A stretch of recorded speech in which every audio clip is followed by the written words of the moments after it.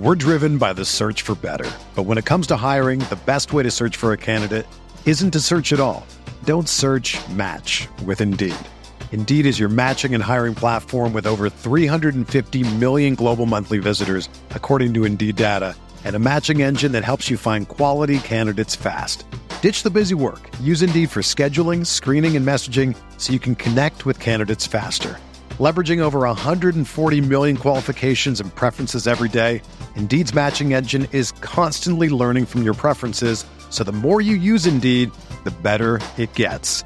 Join more than 3.5 million businesses worldwide that use Indeed to hire great talent fast. And listeners of this show will get a $75 sponsored job credit to get your jobs more visibility at Indeed.com/Blue Wire. Just go to Indeed.com/Blue Wire right now and support our show by saying that you heard about Indeed on this podcast. That's Indeed.com/Blue Wire. Terms and conditions apply. Need to hire? You need Indeed.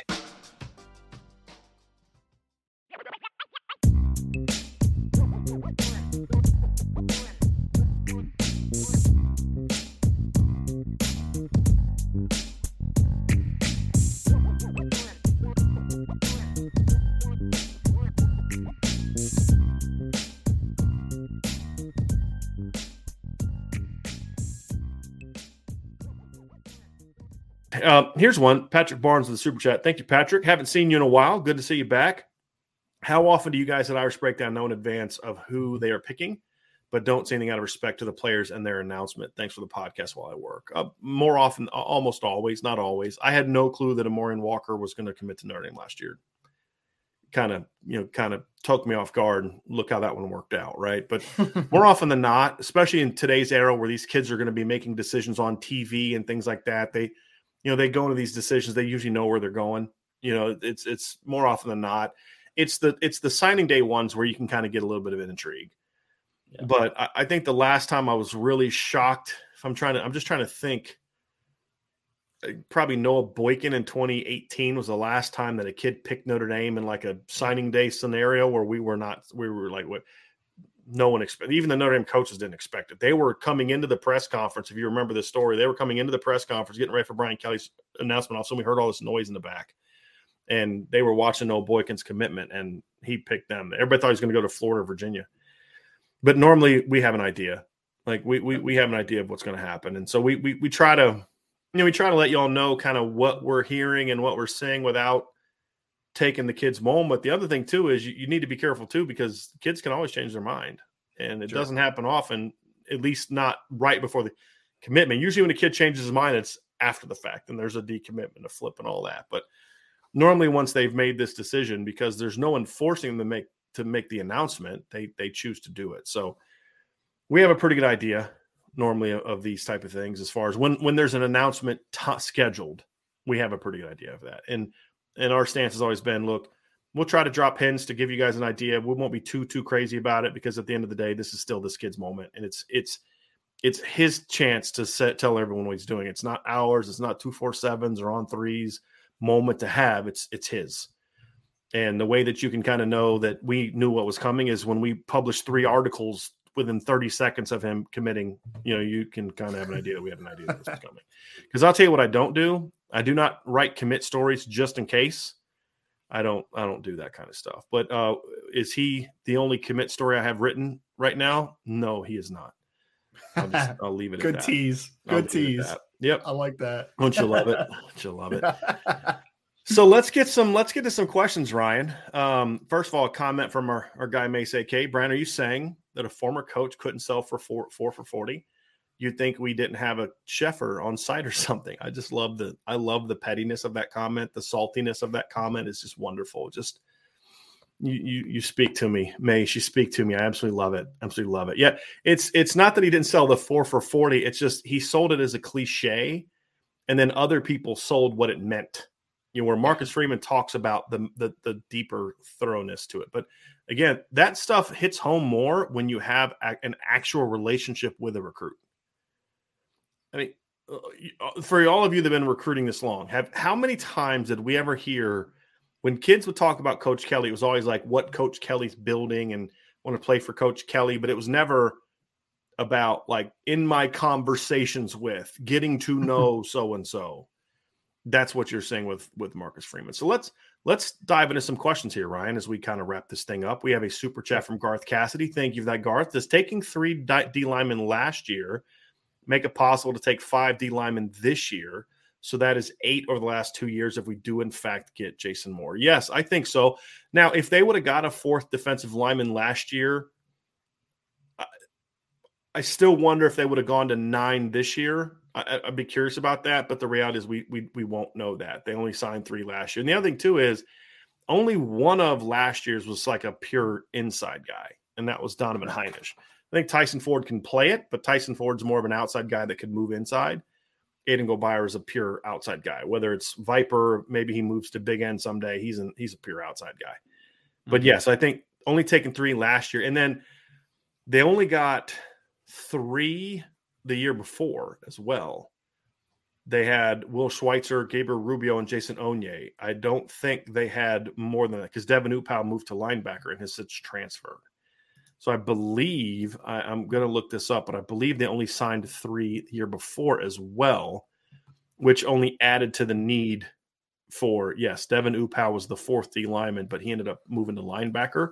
And Will Schweitzer was playing linebacker in the spring game. So I don't know if that's a permanent move or just something they needed to have for the blue gold game. But now obviously you also have to consider now too is last year's 3 is kind of now 4, right? Because it just hit me. They did move Josh Burnham to Viper. But if you look at Burnham and Goldbeyer, they're a little bit of a different kid than most of the kids that are in this class. They've only focused on one Viper in this class, and it was Keon Keeley, and they got him early. He's 6'6", 240 already. Right. Right. Their focus has been on the nose, the 3, and big.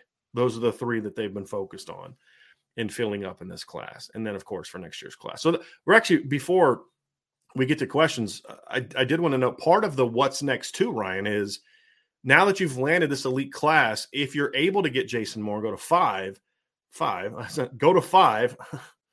It's one of those days, man. That means the numbers for next year the needs aren't as great. You can be a 3 to 4 man class.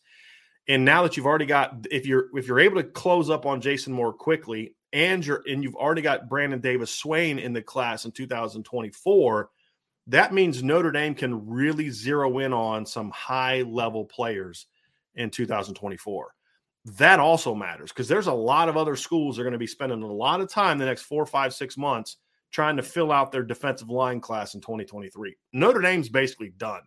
It's one dude and that's it. One dude left and that's it. That means they can start putting the heat on, not putting the heat on, but up in their relationship building with guys like Justin Scott, the 6'5", 310-pound kid from Chicago, who's the number 3 player in the country, according to On3 that they just offered the other day, who goes to a private school, Catholic school kid in Chicago. They can focus on, okay, who's the Viper we want in next year's class? Who are the guys we want? And now you can have a more narrow field to work from. You can focus more on the Nigel Smiths, the Elijah Rushings. You don't need to have this big board. You can say we want those guys because numbers are not an issue next year. It's about impact talent, and it can be the beginning of this 2-year haul of 22 and 23 can be the beginning, if you do it right, of Notre Dame getting on the level where you could say nobody recruits the D-line better than us. Some people may be able to be on our level, but nobody does it better than us. That's what the Notre Dame staff has a chance to do, Ryan, if they can really get this thing going. And filling up this early is going to allow them to get a huge head start on some of those 5-star kids next year because as the Alabamas and those schools and the USCs are pushing for Elijah Rushing and the Nigel Smiths and the high impact guys like that, they still have a bunch of 2023 guys they've got to recruit. Notre Dame doesn't. So Al Washington's focus for hopefully by sometime in June, Al Washington's entire focus now recruiting wise is on fending off schools coming after Keon and Jason and Devin and Brubacar and Brennan if they're able to get Jason Moore in the class, which is a lot easier than trying to convince them to come. But now your focus is on next year's group. And that gives them just another leg up in that situation, Ryan. We're driven by the search for better. But when it comes to hiring, the best way to search for a candidate isn't to search at all. Don't search, match with Indeed. Indeed is your matching and hiring platform with over 350 million global monthly visitors, according to Indeed data, and a matching engine that helps you find quality candidates fast. Ditch the busy work. Use Indeed for scheduling, screening, and messaging so you can connect with candidates faster. Leveraging over 140 million qualifications and preferences every day, Indeed's matching engine is constantly learning from your preferences, so the more you use Indeed, the better it gets. Join more than 3.5 million businesses worldwide that use Indeed to hire great talent fast. And listeners of this show will get a $75 sponsored job credit to get your jobs more visibility at Indeed.com/Blue Wire. Just go to Indeed.com/Blue Wire right now and support our show by saying that you heard about Indeed on this podcast. That's Indeed.com/Blue Wire. Terms and conditions apply. Need to hire? You need Indeed. When you need mealtime inspiration, it's worth shopping Kroger, where you'll find over 30,000 mouth-watering choices that excite your inner foodie. And no matter what tasty choice you make, you'll enjoy our everyday low prices, plus extra ways to save, like digital coupons worth over $600 each week. You can also save up to $1 off per gallon at the pump with fuel points. More savings and more inspiring flavors make shopping Kroger worth it every time. Kroger, fresh for everyone. Fuel restrictions apply. Yeah, and the fact that they already have Brandon Davis Swain, who is a top 150 by pretty much every platform right now, is a great start, because you mentioned the body types and the styles that they are recruiting heavy in this class, with the big ends, potential moving inside. Brandon Davis Swain's kind of the same guy, right? Like, he's 6'4", 240 already as a sophomore, so he's going to be a massive kid down the line. And I mean, early on, again, we are 2 years away from this class being really tangible. But there are some dudes on that defensive line class for 2024, it seems. Like you mentioned, right. Nigel Smith. That kid is a absolute stud. That is your strong side end, maybe 3-tech down the line. Like, that is what Jason Moore is this year. That's what Nigel Smith kind of is in that class. Elijah Rushing, maybe could be a Keon Keeley. We'll see. Obviously, he needs to develop out of Arizona, but that's the style that he plays. He's more of that Viper, maybe strong side defensive end, because he's already – he's like a smaller guy, right? But he's 6'5", 225 already as a sophomore. So, like, he's going to be a massive kid as well. So, yes, you set your sights, finish with Jason Moore. If you can, set your sights on 2024 and you be relentless as they have been already in 2023. Right. No question. I saw this. I'm sorry. This is great. From Kamikaze Fullback. My girlfriend, I have to go to a Zoom baby shower at 4. Can you find something to do for an hour? Yep, I got this. That's awesome. Very, very well played. Got a super chat from Zach Martin. Now, Ryan, let's officially dive into our Q&A. Got a super chat from Zach Martin. Zach, thank you very, very much. Yesterday's show question, hypothetical. Would you take a 5-star transfer kid you recruited, but they took the NIL money for the first one, i.e. Quinn Ewers? You want to take a first crack at that, Ryan, that question?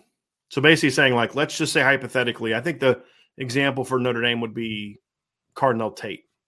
Right. Let's say Cardinal Tate takes a payout, takes an NIL deal somewhere, and in a year or two decides, you know what, I made a mistake, I should go to Notre Dame. What would your reaction be if you're Notre Dame? I have several thoughts on that, but I want to give you a chance to talk first. It's a slippery slope, and I could see both sides of it, honestly. If I was on the Notre Dame staff, I would like to think that I'd always be open to adding great talent, right? And there's no question that in this specific example, you were talking about Cardinal Tate. Like, there's no doubt that he's a great football player and he would help your program. But I would question the fits, because what are the priorities, right? Like, the priorities is something, because the one thing about Notre Dame is, yes, they are on the major lookout for great talent. There's no doubt. But then also there's that other side of it where you also want to add great young men. And that's not saying that the kids that are all going for the NIL money aren't great young men. I'm just talking about priority side of that character type of concern. So I would say I wouldn't be incredibly open to it, but I'd be open to the conversation, but I would be hesitant. Like, it would have to be the right player who maybe, there are players that make mistakes. Like, these are young men. These are 17, 18-year-old kids who maybe they made a mistake and maybe they prioritize some things that maybe they shouldn't have prioritized in the recruitment. So I wouldn't hold it necessarily against them. It's just a case-by-case basis, in my opinion.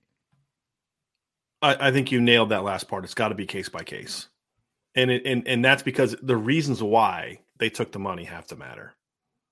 If a kid took the money because that's just what he wanted and he was chasing that, I'd be a little skeptical, because that tells me he's looking for things that maybe we aren't all about.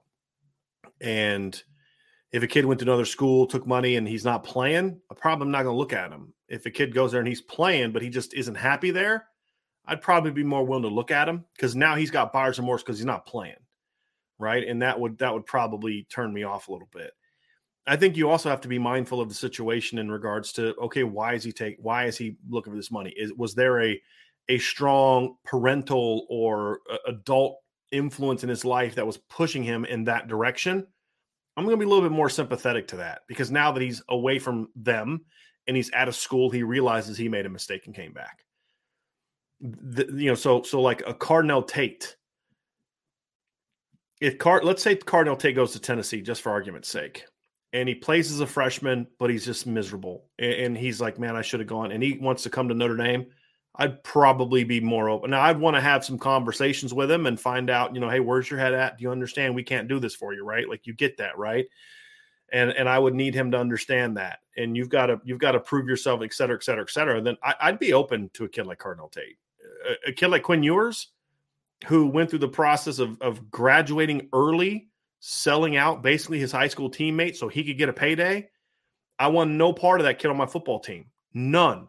Here's the thing about Cardinal Tate. For all the issues I have with how Cardinal's handling things, Cardinal is a competitive kid.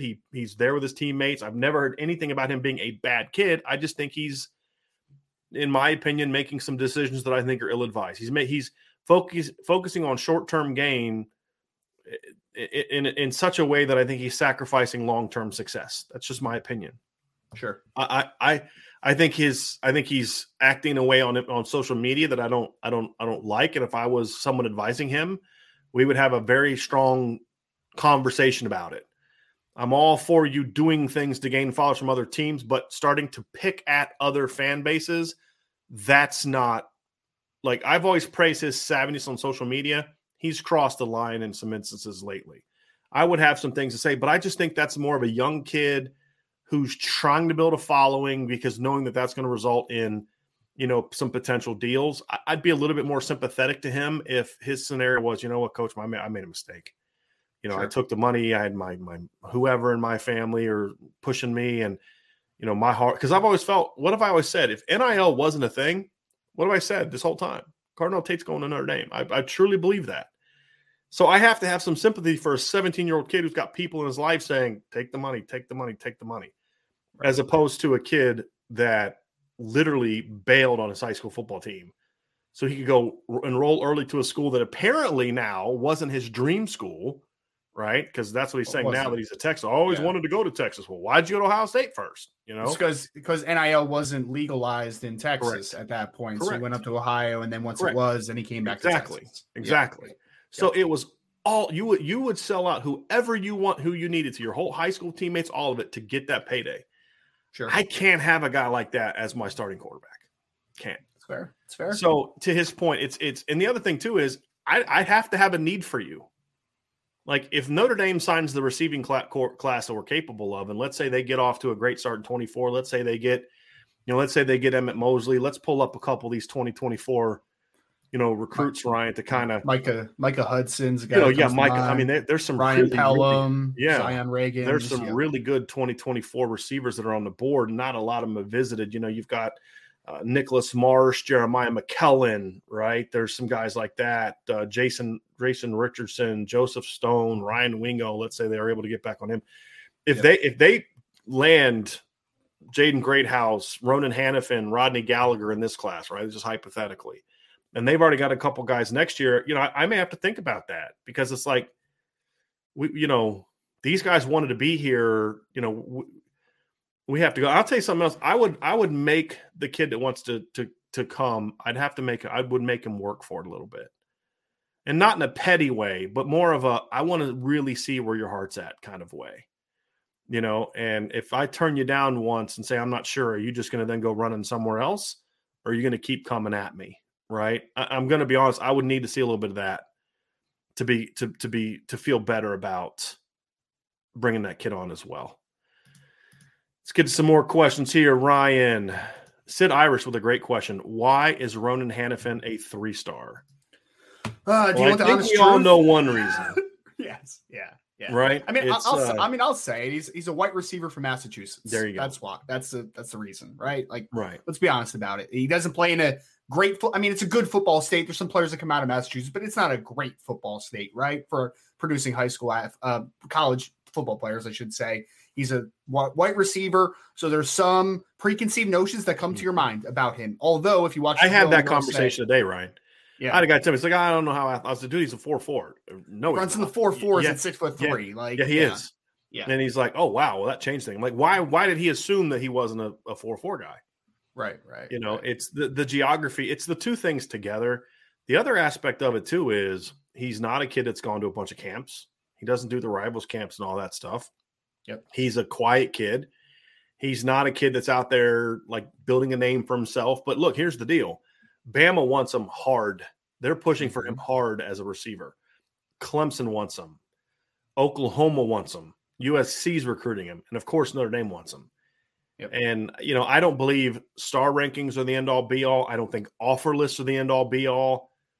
But you look at the combination of film and offers, and it's kind of like, okay, these programs, you know, Alabama doesn't just come up to Massachusetts for anybody, right? Especially skill players. It's not like the Southeast is hurting for 6'2.5" receivers that can run.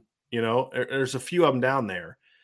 So I think it's important. I think he's a really important recruit. But, yeah, I agree. Now, not everybody has him. I bang on Rivals all the time. I believe Rivals is the only group that has him as a 4-star. Now, they don't have him in the top 250, which to me is absurd.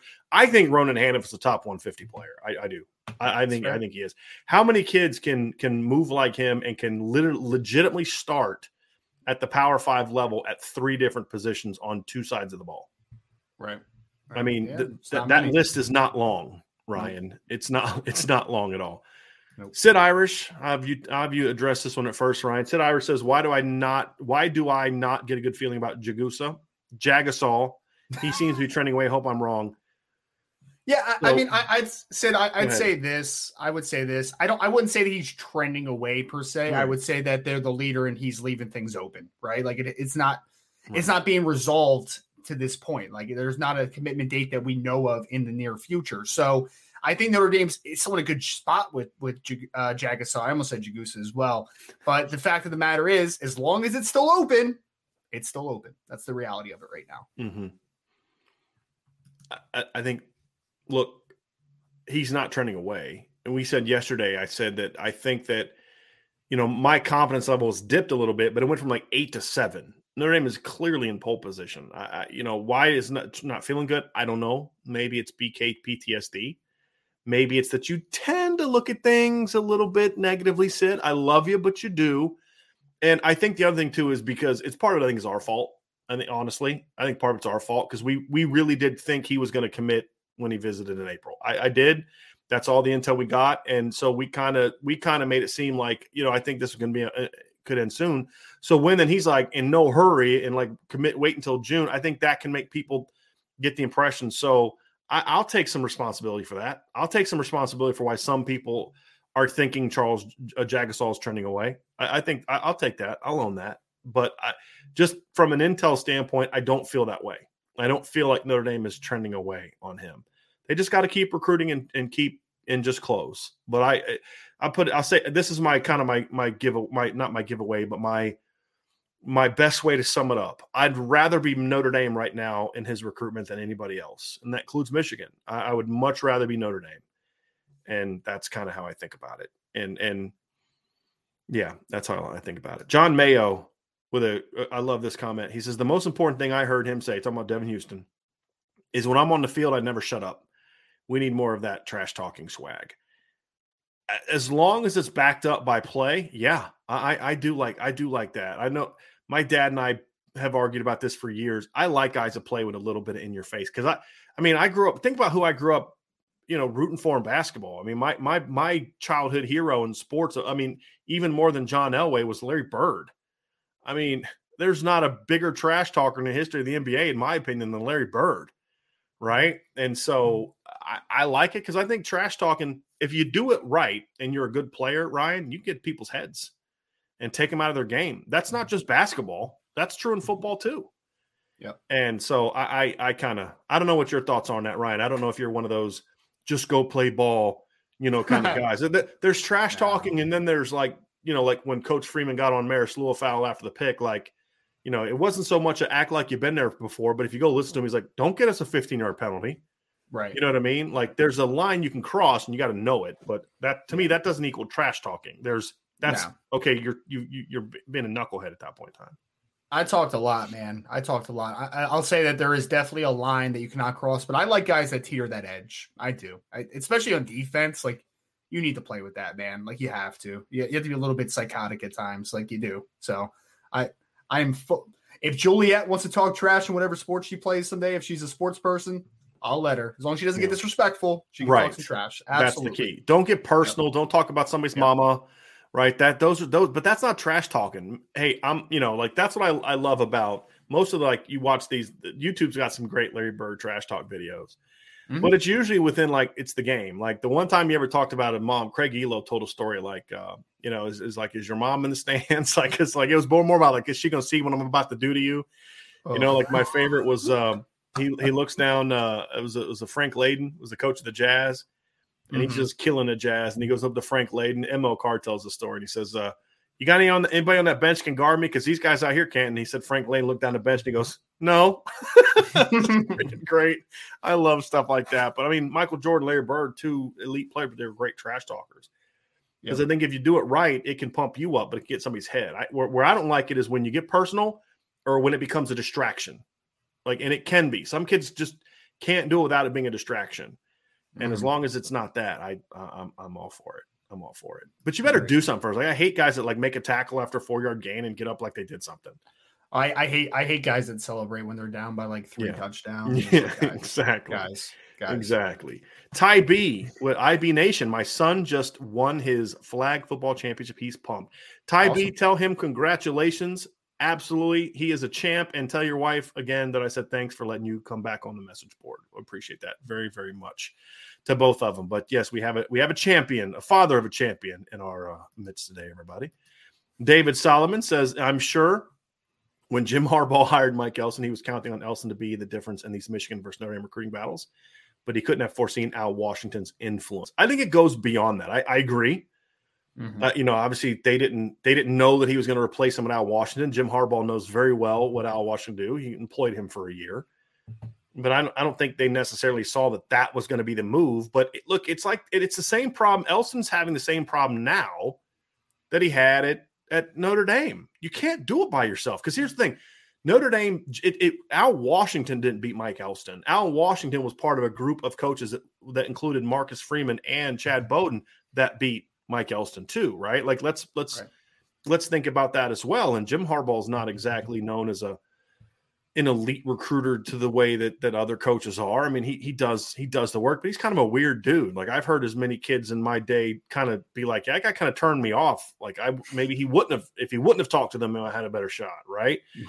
I think it's just the overall vibe around that program. I mean, how can you sell a kid on coming here when you basically let it be known that you didn't want to be here anymore as yourself? Right. I mean, that's really a big part of this whole thing. So I that's where I don't feel bad for Mike Elston because he made the choice, but I somewhat feel like he's had some bad luck because it's no matter where he goes, he walks in these situations where there's things outside of his control that keep him from recruiting at a high level. And that's why he settled a lot of times for guys. And he's doing that at Michigan, he's out there getting Brooks Barr and Notre Dame's out here getting, Devin Houston and Boubacar Traore and, and those kind of guys. So, but yeah, I mean, we talked about this yesterday, Ryan. Jim Harbaugh, the way in which Jim Harbaugh handled this offseason, he's in Minnesota on signing day. He's telling people he's getting the job. They are recruiting. Did I say this early in the show or did I say this to you on the phone or somebody on the phone earlier? I said this today. So if I said in the show, I'm repeating it. I apologize. But if I said on the phone earlier, then I think you guys will appreciate this. Michigan right now is recruiting like they just had a 6-6 season. They're not recruiting like a team that just won the Big Ten, stomped Ohio State, and went to the playoff. They're not. All the momentum they should have got from being a playoff team is gone. And that's 100% on Jim Harbaugh. I mean, he's the reason that they are in the situation that they're in because of the way he handled, other schools coming after him, or the NFL, I should say, coming after him. And I'd be honest with you, I don't feel bad for him, to be honest with you, because that's the bed you made, right? And I appreciate that he was honest with kids when he was, when he was looking, right? And I appreciate that, but I don't like the way that he handled it. All right, so Ryan, Big Jim wants to know: did your wife stick you in a broom closet?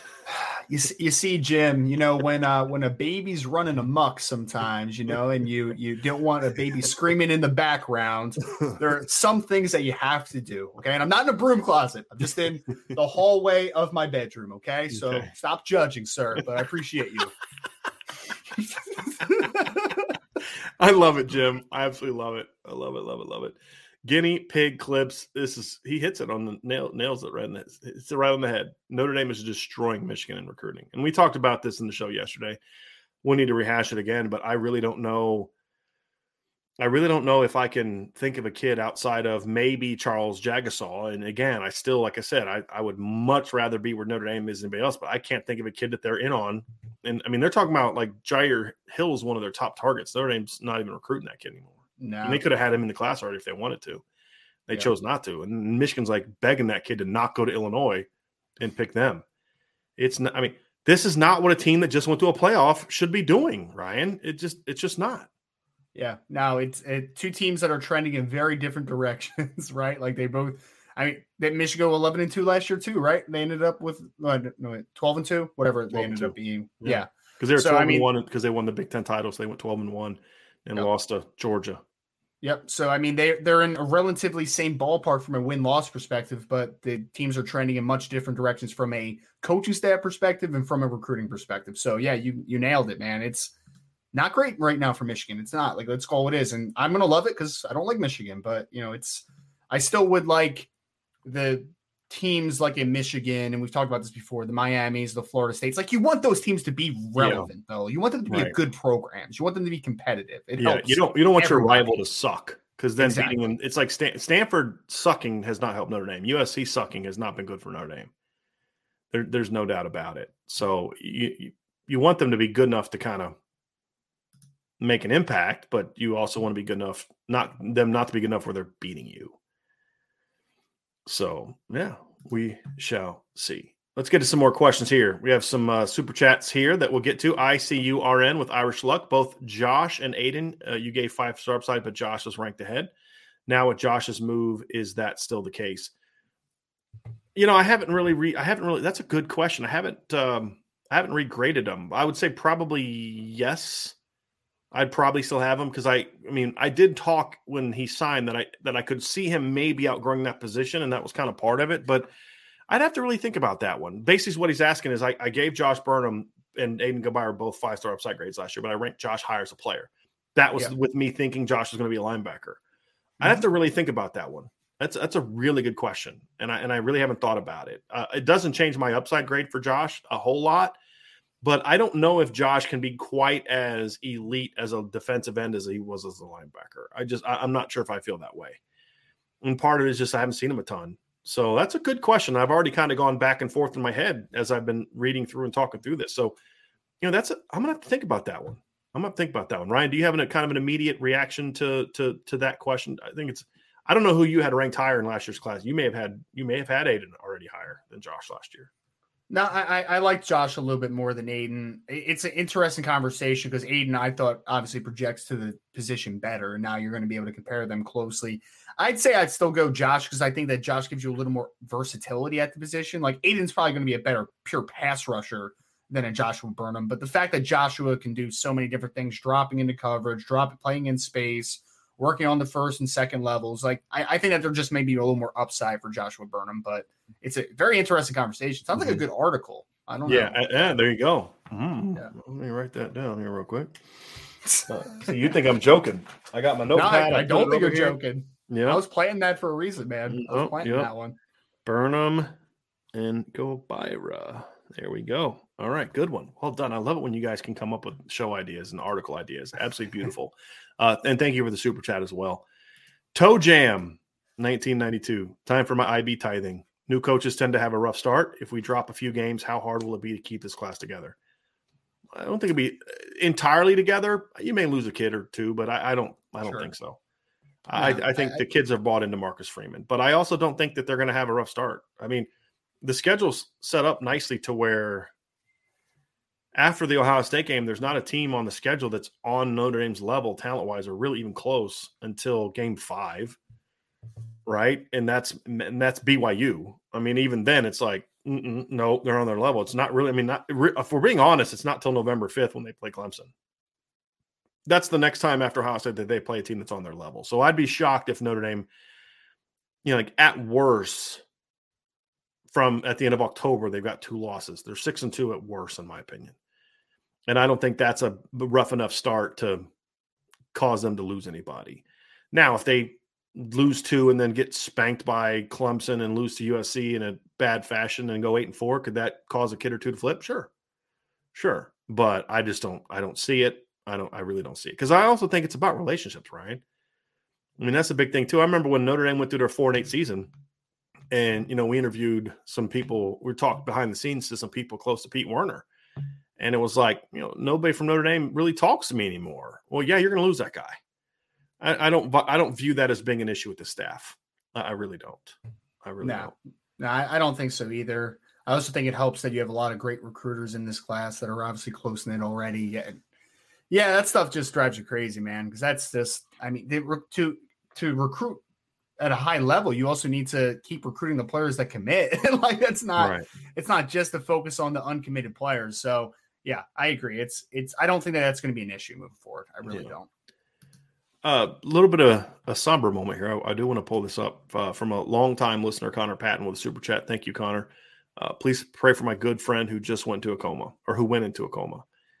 Connor, you got it, man. You absolutely got it. So if you don't mind, maybe shoot me an email or a DM or something. Let me know what your friend's name is. I would really appreciate that. But I mean, you know how IB Nation is, right? We always step up when those things are asked of you. So we will definitely do that. Absolutely. Jay Clampett Investments asks Ryan, I think that Coach Freeman, being as young as he is and being a highly rated football player himself, with his pro career not panning out, has the unique ability to sell the opportunity Notre Dame offers. I think that is a great point. Mm-hmm. That is a great point right there. Yeah, I mean, I think obviously Coach Freeman would have loved to have a long NFL career, but unfortunately there were circumstances that prevented that. And I think that he can give Notre Dame players not only the perspective of playing at a high level, being a high recruit, getting drafted into the NFL, but also the fact that the long term is going to outweigh the short term in a lot of instances, right? Like there's no guarantees that football is going to be the long term. So yeah, I think Coach Freeman, while also being a younger guy, can really connect in a lot of different ways to recruits. So I think that he can connect with parents in a lot of ways too, in that instance too, right? Like a lot of those things that parents are going to worry about, right? Like the long-term future of their kids. So yeah, I think that's a big, not only on just building a program, but then also obviously on the recruiting trail. I think Coach Freeman can bring a perspective that is pretty unique, to be honest, very unique. With threats to our nation waiting around every corner, adaptability is more important than ever. When conditions change without notice, quick strategic thinking is crucial. And with obstacles consistently impending, determination is essential in overcoming them. It's this willingness, decisiveness, and resilience that sets Marines apart. With our fighting spirit, we don't just fight battles, we win them. Marines are the constant our nation counts on to fight the unknown. And through adaptable problem solving, we do just that. Learn more at marines.com. Ryan, I have to do it. I have to ban someone from our chat. Matt Riggleman, I'm sorry, man. You can't speak this blasphemy into our chat. Maryland's greater than Virginia. I mean, I don't know how you expect me to handle that, Matt. I'm like that. Got my hand on that block button, and I'm just trying not to do it because I'm trying to be in a good mood. But speaking those blasphemies into the channel, come on, man. You got to show me more love and respect than that. I see what you're doing, Matt. I see what you're doing. Hey, look, one guy in this chat that we give a hard time to sometimes, and it's all in love, is David Solomon. right? And David's, because we kind of tends to look at the, we feel that he looks solid, but hey, I think this isn't the one. It was a different one. This one, he says, I was really disappointed that, like everyone else, when he missed out on Anthony Lucas and Hero Kanu in 2022. If they get Jason Moore as well, they will have completely made up for it in 2023. And I think that's a great observation, David. Yep. Now, obviously, the ideal moving forward is to, in 2024, get the version of Anthony Lucas, right? Not miss on those guys and not have to make it up the next year. But I think he's absolutely right that I feel a whole lot better about where they are in the D-line after missing on Anthony Lucas. Hero Kanu, not so much, but Anthony Lucas, if they're able to get Jason Moore. But we did give you a hard time, David. It's all love. But, when you come with the positivity, man, we gotta pull that up, and we got to show that to you. And he also said another positive thing here is he said 2023 linebacker and DB recruits have to be taking notice of Notre Dame's defensive line haul, and that can't hurt in recruiting these positions. And Ryan, he's absolutely spot on. I mean, it does. It helps. And you signed 2 top 100 guys last year too. They have to be taking notice. And linebacker haul has also been pretty good. I mean, they signed 3 top 100 linebackers the last 2 years. And that doesn't include Junior Tuihalamaka, who was a top 100 by one other service. I think ESPN had him top 100. So 4 kids that you've signed in the last, the 3 that you got signed last year and then 1 commit this year are top 100 players. So it's not like you've got to, DB commits are going to be looking at both and saying, man, they're doing something pretty special there. And, like somebody in the chat, I'd have to go through and find it, but he made the comment about he just has a feeling that Caleb Downs is going to pick Notre Dame. I don't share that optimism. I hope he's right, but I'm going to tell you what, the best way to give yourself a chance for a kid like Caleb Downs is to be like, look, dude, look at Georgia, look at Ohio State, look at all the schools you're going to, and you tell me, all right, not what they've put in the NFL so far, because you're not playing with Trayvon Walker and Devontae Wyatt and all those other guys. You're not playing with them. You're playing with the guys that are going to be in 22 and 23 and 24, and you tell me if any of those schools are recruiting the front 7 better than we are. And I don't know if you can say that they are. I mean, Texas A&M had a great defensive line haul last year. I'm not touching their linebacker class compared to Notre Dame's. I'm not.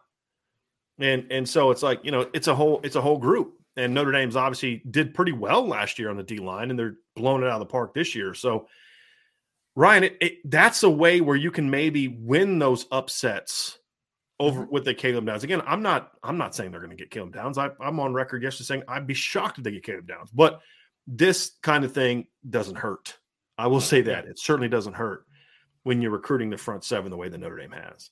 Well, we talk about it with the quarterback position, obviously on the offensive side of the ball, when you're continuing to get great pass catchers and offensive linemen. It's the same on defense. I mean, the defensive line, it attracts a lot of defensive backs because they understand that I'm going to get a lot more opportunities because guys are going to be throwing in adverse situations. There's going to be some forced throws. I'm going to be able to make some plays on the football. And then linebacker especially, they understand there's nothing. I mean, watch Georgia this past year with guys like Nakobe Dean. Nakobe Dean was a really good player, but, I mean, he had a lot of space to navigate without much traffic, right? Like, they understand those guys doing the dirty work up front makes them look good. So, yes, it absolutely attracts. There's no question about that. Thank you for that, David. And I appreciate that you take some of our chop busting that we've done and stick with us. And I loved your comments today. Paul Keene, Notre Dame already has 3 more 4 to 5-star recruits in 2023 than they did the entire 2020 class. That's crazy. Here's something crazy for you too, Ryan. Mm-hmm. Notre Dame has 12 kids committed now in the 2023 class, right? Mm-hmm. All 12 of them are composite 4-star players, 4 or 5-star players. All 12 of them. It's awesome. Yeah. Yeah, it's a little wild. I mean, it's really impressive. That's really, really impressive. They are definitely off to a hot start. Here's one for you, Ryan, from Antoine Porcher-Rideau. What commit will be the biggest surprise to the both of you in 2023 that y'all don't think Notre Dame will get a commitment from? It's very pessimistic. I don't like that. Well, yeah, so it's basically – like you don't think – what commit will be the biggest surprise? I mean, for me, biggest surprise for me would be if they got Caleb Downs. That would be the surprise for me. Like if let's just say hypothetically that in a few months, Cardinal Tate has a change of heart and is like, I want to be at Notre Dame. And I know the money's this, but I want to be. That wouldn't necessarily shock me because I think he's always loved Notre Dame. I've never felt like I'm not expecting it to happen. I don't think it's going to happen. I don't see Cardinal take coming, but like it wouldn't shock me if Caleb Downs at some point in time said, I'm going to Notre Dame, that would shock me. That would definitely shock me. There's no question. So, see, I read this question as who would be a surprise that they do not get. So that would be someone that I think Notre Dame has a good chance at. Yeah, right? I did. See, that y'all don't think Notre Dame will get. So I would say, I mean, Jagasaw would probably be my guy because I felt pretty good about it for a long time. What commit will be the biggest surprise to the both of you in 23 that y'all don't think Notre Dame will get a commit? So I kind of take it. Antoine, could you help us clear this up? Because there's a couple like double negatives in there that make it a little bit hard to. Are you saying like who would surprise commit that you think Notre Dame will get, or who is the guy that we think they're going to get that we? Because knowing Antoine, he's usually really optimistic. So my guess would be. And that maybe that's why I took it the way I took it, Ryan, is because I know Antoine, and you're still kind of new and learning these guys, but he's usually pretty optimistic. He's a lot like Michael Campbell in that regard. You know what I mean? Like really looking for positive things and all that stuff on it. So I'd be curious, Antoine, to kind of know what angle you're coming from on that one. And that because I think the answer for me would change a little bit in that regard. Absolutely. Exactly. A, B, C, D, E, F. Getting Jaden Osbury out of LSU territory would be a big upset also. Absolutely. Ryan, there was somebody on our chat or on our YouTube channel that said, you know, that they shouldn't take Osbury. They should just go for Samuel Mpemba because he doesn't like, you know, tweener players. I don't know where you stand, but as far as like my favorite players, maybe not the five best, but my five favorite players, Jaden Osbury is 100% in my top five. I absolutely love that kid. And I'm not saying he's one of the five best. I'm just saying I absolutely love that kid. I think that kid is a football player. I mean, and forget the angle of beating Brian Kelly for a kid in his backyard. I don't care about all that for the second. Like it'd be fun, but like just this kid, like when you talk about Notre Dame fit, you talk about Marcus Freeman's made a comment. There's kids that are Notre Dame fits and we got to convince them they're Notre Dame fits. That's how I feel about Jaden Osbury. I think this kid would thrive at Notre Dame on and off the field in a way that I don't even think he realizes yet. And that's why I've always felt like, man, I wish they could get that kid because I think he would do so well at Notre Dame in so many different ways. Yeah, and I don't really like the tweener argument because I could argue that Mpemba's as much of a tweener as Jaden Osbury. He's more. Right? He meant size-wise. Oh, size-wise. Yeah, size-wise. Not like position-wise, but tweener, like because he's 6 foot, 200 pounds. I think he meant more size-wise.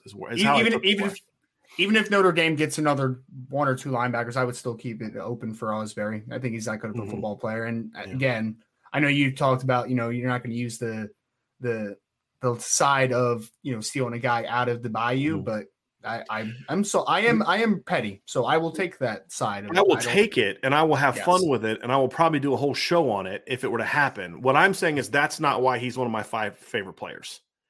Like if he was from, Boise, Idaho, he'd be one of my 5 favorite players. I'm saying it's like, I love the kid as a player. Now, would that add some intrigue to the recruiting story? Heck yeah, it would. But that's not why he's in my top 5. That doesn't matter to me in regards to top 5. I absolutely love that kid. I think he's smart. I think also that he would have an impact. I mean, you got a kid out of Baton Rouge even if Ed Orgeron was there, that would send shockwaves. You got a kid out of LSU's backyard that's a top 50 recruit. What does that say about what Notre Dame's doing? I think it'd be one of those things too. Then if you're able to beat Brian Kelly for it, I think it would absolutely destroy everything that's being said about where Notre Dame is at. So I think it would be stoic behavior, says Brian. I really want Jaden Osbury. He's very talented, but it's another sting in the face of Kelly considering Jaden's from LSU country.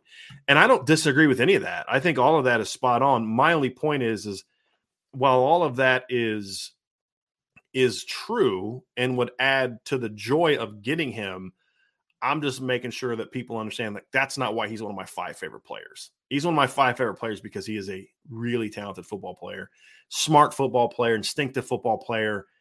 To me, the epitome of a student athlete, great student, great family. I just love the kid. I think he's a heck of a player. John A1 asked, would Notre Dame take both Osbury and either Gillette or Mpemba? Is it first come, first serve? I think Notre Dame would take 2 of those 3 in this class. I do. I think they would do if they got Osbury, I think they'd still take one of Mpemba or Gillette. And if they got one of Mpemba or Gillette, I think they'd still take Osbury. I think of those 3, it'd be the first 2 to commit would be the ones most likely to me, that would be there, no question. Savage Science Fitness. I'm very curious how old you are to say this. Hey, Brian, I'd say Jordan and Kobe would talk trash talk a lot more than Bird. With Jordan wouldn't say that, and Kobe probably wouldn't have said that. You need to go online and do some YouTube searching, because I'm going to go on a limb saying you're probably young, in your 30s or younger, and nobody that grew up in that age would say it. Larry Bird talked more trash than anybody. And NBA players say that. So there's no doubt about it. All right, let's get to some more questions here. Sid Irish, Brian, is Chad Bowden the new Vinny Cerrato? I mean, yeah, he is. I mean, the reality is that he's doing the exact same role that Vinny did. I honestly don't know if we've talked to a recruit yet, and I'm being serious on this. I don't know if I could name a single recruit that we have talked to in the last 6 months, especially, who has not mentioned Chad Bowden at some point in time. I honestly can't think of it. I really can't. I'm sitting there still racking my head trying to think of a guy, and I really can't. I can't think of a single guy that hasn't mentioned Chad Bowden as being part of that recruitment. And that's what Vinny did, right? I mean, now Vinny was a little bit before my time as far as following recruiting, but talking to Lou Emoji and my buddy Tony, and talking to, getting to know a lot of the former Notre Dame players that played under Coach Holtz, and they'll tell you, like, man, Vinny recruited me. He recruited that guy. I mean, he was the guy that did a lot of the recruiting back then, and we're seeing Chad Bowden do a lot of that. Now, what I like about this staff is none of these guys are relying on Chad Bowden to do their recruiting for them. He is an assist. He is a guy that's doing it with them. And I think that is a big, big, big part of it.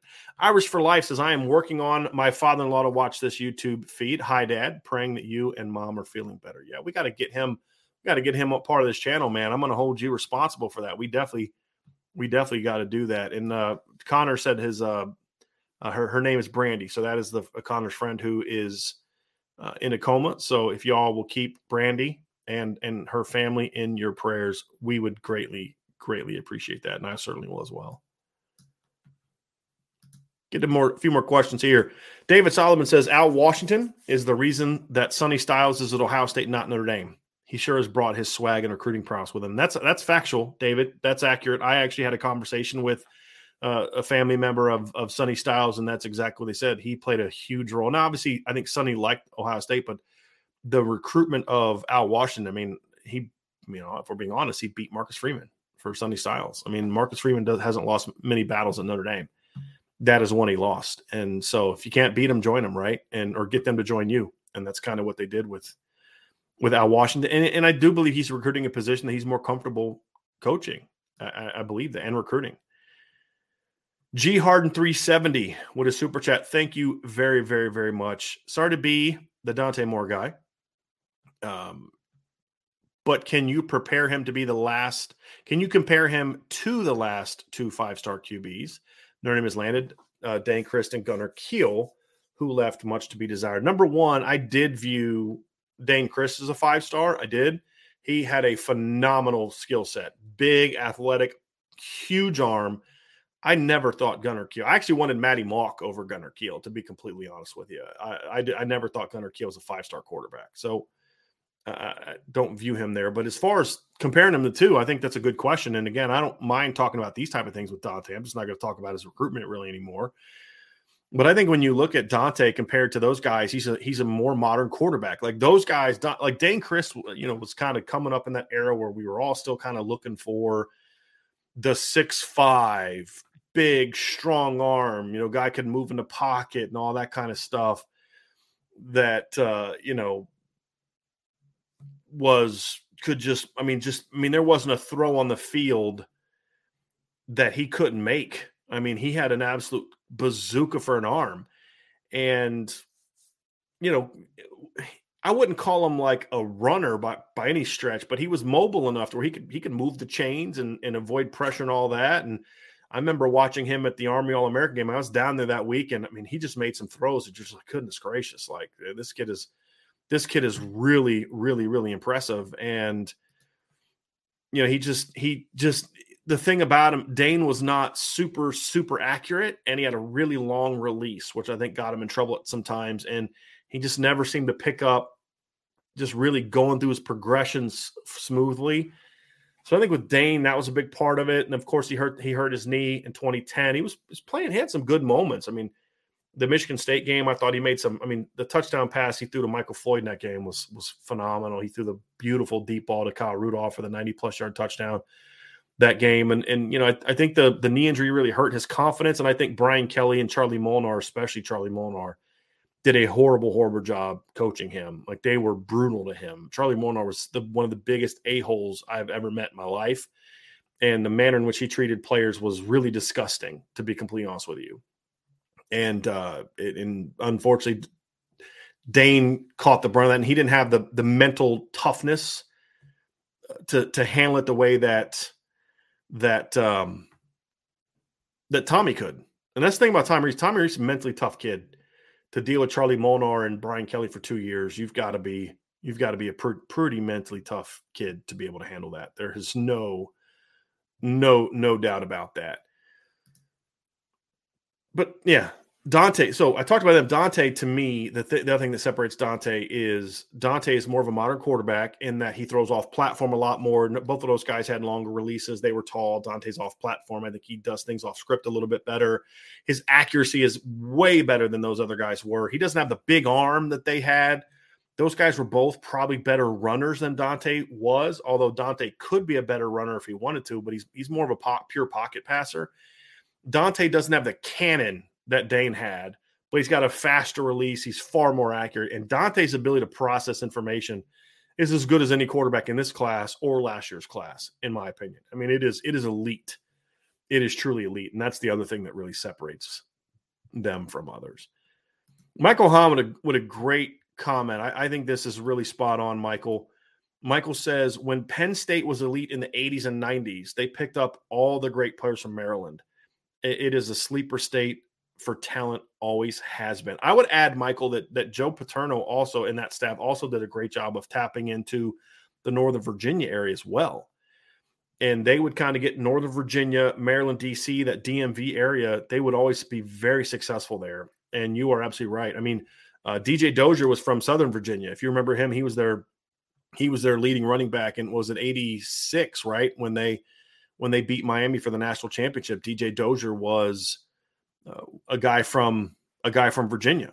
So he obviously was a guy that was a really, really great player for Penn State, a really, really good player for Penn State on a championship team. He was a Virginia guy. So yeah, that Virginia, Maryland, DC area was really good to them. Ohio State's had some success in that area recently. Bama went up and has had success there. They got the Kajando brothers. They got Terrell Hall out of that area. John Mechie was a Jersey kid, I believe. Or was John Mechie I always get this one confused. Was John Mechie he was a Jersey kid, right? Like, I keep forgetting if he was from New Jersey or from Maryland. I always get that one wrong. He was from New Jersey. Yeah, I thought so. So, like, that's the thing, is like that Jersey down to Northern Virginia. It just kind of all connects. I mean, when I was living in Virginia, my dad and my uncles we would kind of drive up the eastern shore of Virginia, hop on a ferry, take it into Southern Jersey, and we'd drive into Delaware, get into Southern Jersey, or take a ferry into Southern Jersey, and we'd go to Atlantic City. So I mean, you get that whole region. Notre Dame can start having some more success there. There's definitely going to be some impact players coming to that region, and Notre Dame needs to tap into that, because the thing is, Michael, is what they have to do, and this is why I think Devin Houston and Jason Moore is so important. Getting the Cam Harts and guys like that is so important. The Sam Mustfors is because the more success you can have in that Jersey, that East Coast Jersey down to North Carolina, the more you can tap into St. Louis, the more you can maybe steal a kid or two out of Texas, the more you can just own Chicago and get, when there is a big time player like a Dante Moore coming out of Detroit, being able to get those kids, it puts less and less pressure on you to have to get kids out of Florida and Louisiana and Georgia and states like that, where you're just not going to have as much success. Because if you look at, the states that produce the most NFL players, it's states that have big time in-state programs or are right in the middle of, like when you look at the Atlanta, and Florida areas, they're right in the middle of SEC country. It's hard to go down there and consistently get a lot of big-time players. And so you can still get them, but if you can take some of that burden off by getting the guys like that out of the North, it can be very, very impactful. So, and then obviously Devin Houston is one of those kids. That's something that adds a lot of value to this pickup for Notre Dame and makes it an even bigger pickup. And if you can add Justin Moore on top of that, boy, it gets really, really, really good. So Keith Wiegand said that John Mechie played at St. James's Jr. So I knew there was some kind of Maryland connection. That's why I kept thinking he was there. So I appreciate you, Keith. You let me know about that. So everybody, that's going to do it for today's show. Thank you all so much for joining us. This is going to be our only show for today. Sean is still on vacation, so he and I are going to kick back up our Saturday shows that we were doing there for a while together. But he's out in California right now, so he'll be back. We'll try to get back on track next Saturday. Make sure that you're back with us on Monday, obviously. But in the meantime, as Mace K says, join the message board, hit that like button, subscribe to the channel, hit the notification bell, share this podcast, leave a 5-star review if you can. And as always, go Irish. So everybody have a phenomenal rest of your day. I hope it's as beautiful where you are as it here is in South Bend, Indiana. Gorgeous weather. I'm going to actually go hang outside for a little bit with my wife and my dogs and do a little bit of work from out there. But thank you all so much for joining us. Thanks for all the super chats. Thanks for the people that have been a part of our board. Big day today for Notre Dame. Huge pickup. Hope you all enjoyed the show. Thank you so much for being a part of the Irish Breakdown podcast.